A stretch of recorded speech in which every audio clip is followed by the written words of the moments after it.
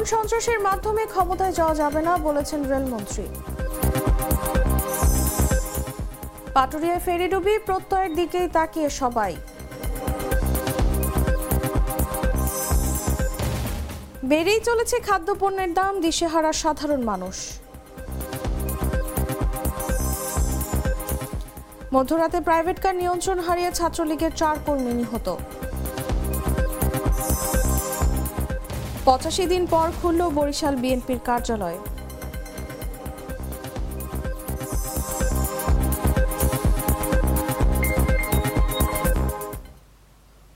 শুনছিলেন সংবাদ শিরোনাম। দেশজুড়ে সংবাদে সবাইকে আমন্ত্রণ জানাচ্ছি আমি তাসলিমা তিথি।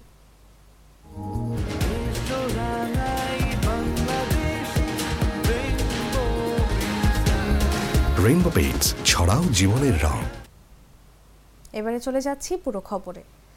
রেলমন্ত্রী বীর মুক্তিযোদ্ধা মোহাম্মদ জিল্লুল হাকিম বলেছেন, আগুন সন্ত্রাস যারা করে তারা তথাকথিত রাজনৈতিক সন্ত্রাসী। এরা সাধারণ মানুষকে পুড়িয়ে মারে। আগুন সন্ত্রাসের মাধ্যমে ক্ষমতায় যাওয়া যাবে না। এগুলো করে তারা রাজনীতিতে কলুষিত ও দেশের জাতীয় সম্পদ নষ্ট করছে। এসব জনগণ কোনোভাবে সমর্থন করবে না। এ ধরনের কাজ অব্যাহত রাখলে তারা জীবনের রাজনৈতিক ফয়দা লুটতে পারবে না। শনিবার দুপুর 2টার দিকে জেলার সব সরকারি দপ্তরের প্রধানগণের সঙ্গে মতবিনিময় সভা শেষে সাংবাদিকদের প্রশ্নের জবাবে তিনি কথা বলেন।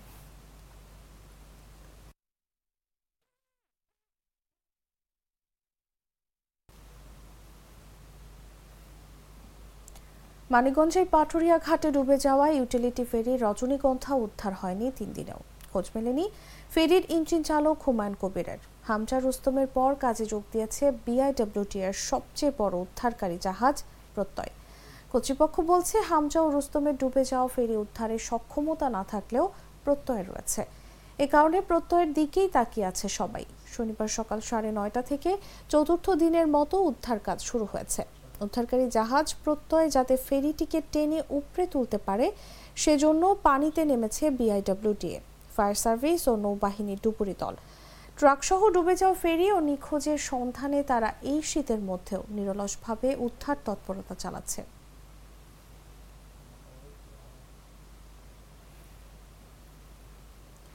সিলেটের জৈন্তাপুরে প্রাইভেট কার নিয়ন্ত্রণ হারিয়ে নদীতে পড়ে 4 জন নিহত হয়েছেন। শুক্রবার দিবাগত রাত 12:15টার দিকে উপজেলার বাংলাবাজার এলাকায় এই দুর্ঘটনা ঘটে। নিহতরা হলেন উপজেলার নিজপাট লামাপাড়া গ্রামের জহুরুল মিয়ার ছেলে জুবায়ের আহসান, নিজপাট তোয়াশিহাটি গ্রামের রণদীপ পালের ছেলে নিহাল পার, নিজপাট পানিহারাহাটি গ্রামের আরজু মিয়ার ছেলে মেহেদি হোসেন তমাল ও নিজপাট জাঙ্গালহাটি গ্রামের হারুন মিয়ার ছেলে সুমন আহমেদ। নিহতরা সবাই জৈন্তাপুর উপজেলা ছাত্রলীগের কর্মী বলে জানা গেছে। এদিকে এই ঘটনায় জৈন্তাপুর উপজেলা স্বাস্থ্য কমপ্লেক্সে ভাঙচুর করেছে ছাত্রলীগ নেতাকর্মী ও স্থানীয়রা। স্থানীয় সূত্রে জানা যায়, শুক্রবার দিবাগত রাত 11:45 সময় জৈন্তাপুর থেকে প্রাইভেট কার নিয়ে জাফলংয়ে যাচ্ছিলেন উপজেলা ছাত্রলীগের 4 কর্মী। 4 নম্বর বাংলাবাজার এলাকায় পৌঁছালে তাদের প্রাইভেট কার নিয়ন্ত্রণ হারিয়ে ব্রিজের নিচে পড়ে যায়।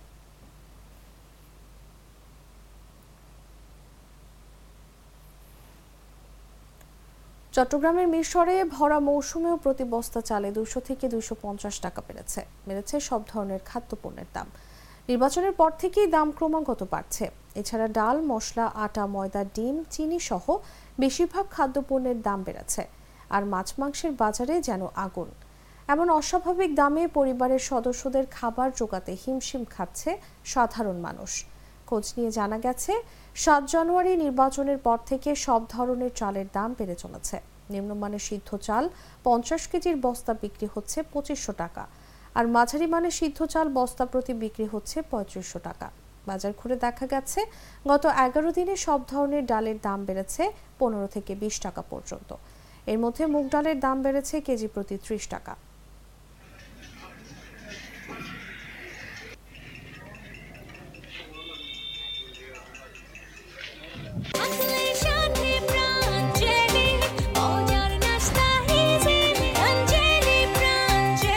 প্রাঞ্জলি, মজার নাস্তা ইজিলি।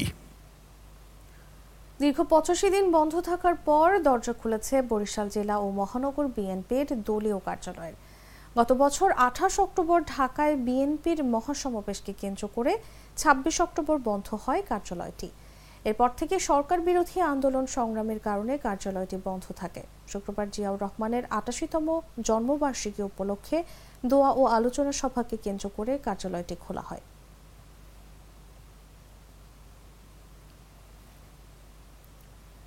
চাঁদপুরের ফরিদগঞ্জে বিয়ের দাওয়াত খেয়ে নারী ও শিশুসহ ২৫ জন অসুস্থ হয়ে পড়েছেন।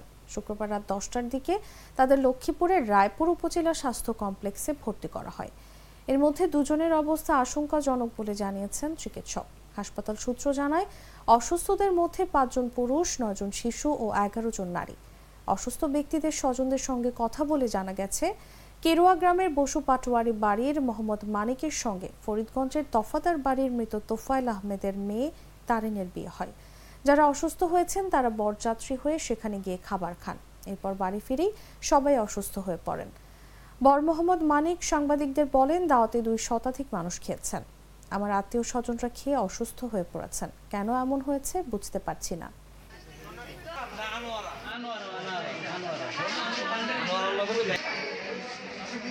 মোটামুটি অনুষ্ঠান সুন্দরই হয়েছে। খাওয়া দাওয়া, রান্না বান্না সবই ভালো ছিল। বিয়ের অনুষ্ঠান স্বাভাবিকভাবে শেষ হয়েছে। পরে যখন সবাই যার যার বাড়ি চলে যায়, পরে আস্তে আস্তে শোনা গেল কিছু পার্শ্বপ্রতিক্রিয়া দেখা দিল। কারো পেট ব্যথা, কারো বমি, কারো পাতলা পায়খানা। পরবর্তীতে যে যার হাসপাতাল, যেমন আমার বাবা ৭২ বছর বয়স, মুক্তিযোদ্ধা, তাকে নিয়ে হাসপাতালে আসলাম। আমার ভাতিজা, বোন, আত্মীয় স্বজন যারা আছে সবাইকে নিয়ে এই রায়পুর হাসপাতালে আসলাম। প্রায় ২৫ জন রোগী আমাদের এখানে ভর্তি হয়েছে, বাচ্চা, নারী এবং পুরুষ। এটা বিভিন্ন বয়সের।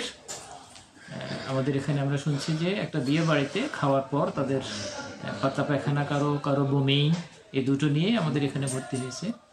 তো এটা আমরা মনে করছি এটা খাদ্য বিষক্রিয়ার কারণেই হয়েছে, এবং আমাদের মেডিকেল সায়েন্সে তাই বলে। একটা খাবার যদি অনেকে খেয়ে অসুস্থ হয় তাহলে এটা মনে করা হয়, ধরে নেওয়া হয় যে ওটা খাদ্য বিষক্রিয়ার কারণে হয়ে থাকে। দর্শক, এই ছিল দেশজুড়ে সংবাদে। এরপর দেখবেন সন্ধ্যা ৬টা নিউজ। দেখার আমন্ত্রণ জানিয়ে এখানেই বিদায় নিচ্ছি। ধন্যবাদ এতক্ষণ সাথে থাকার জন্য।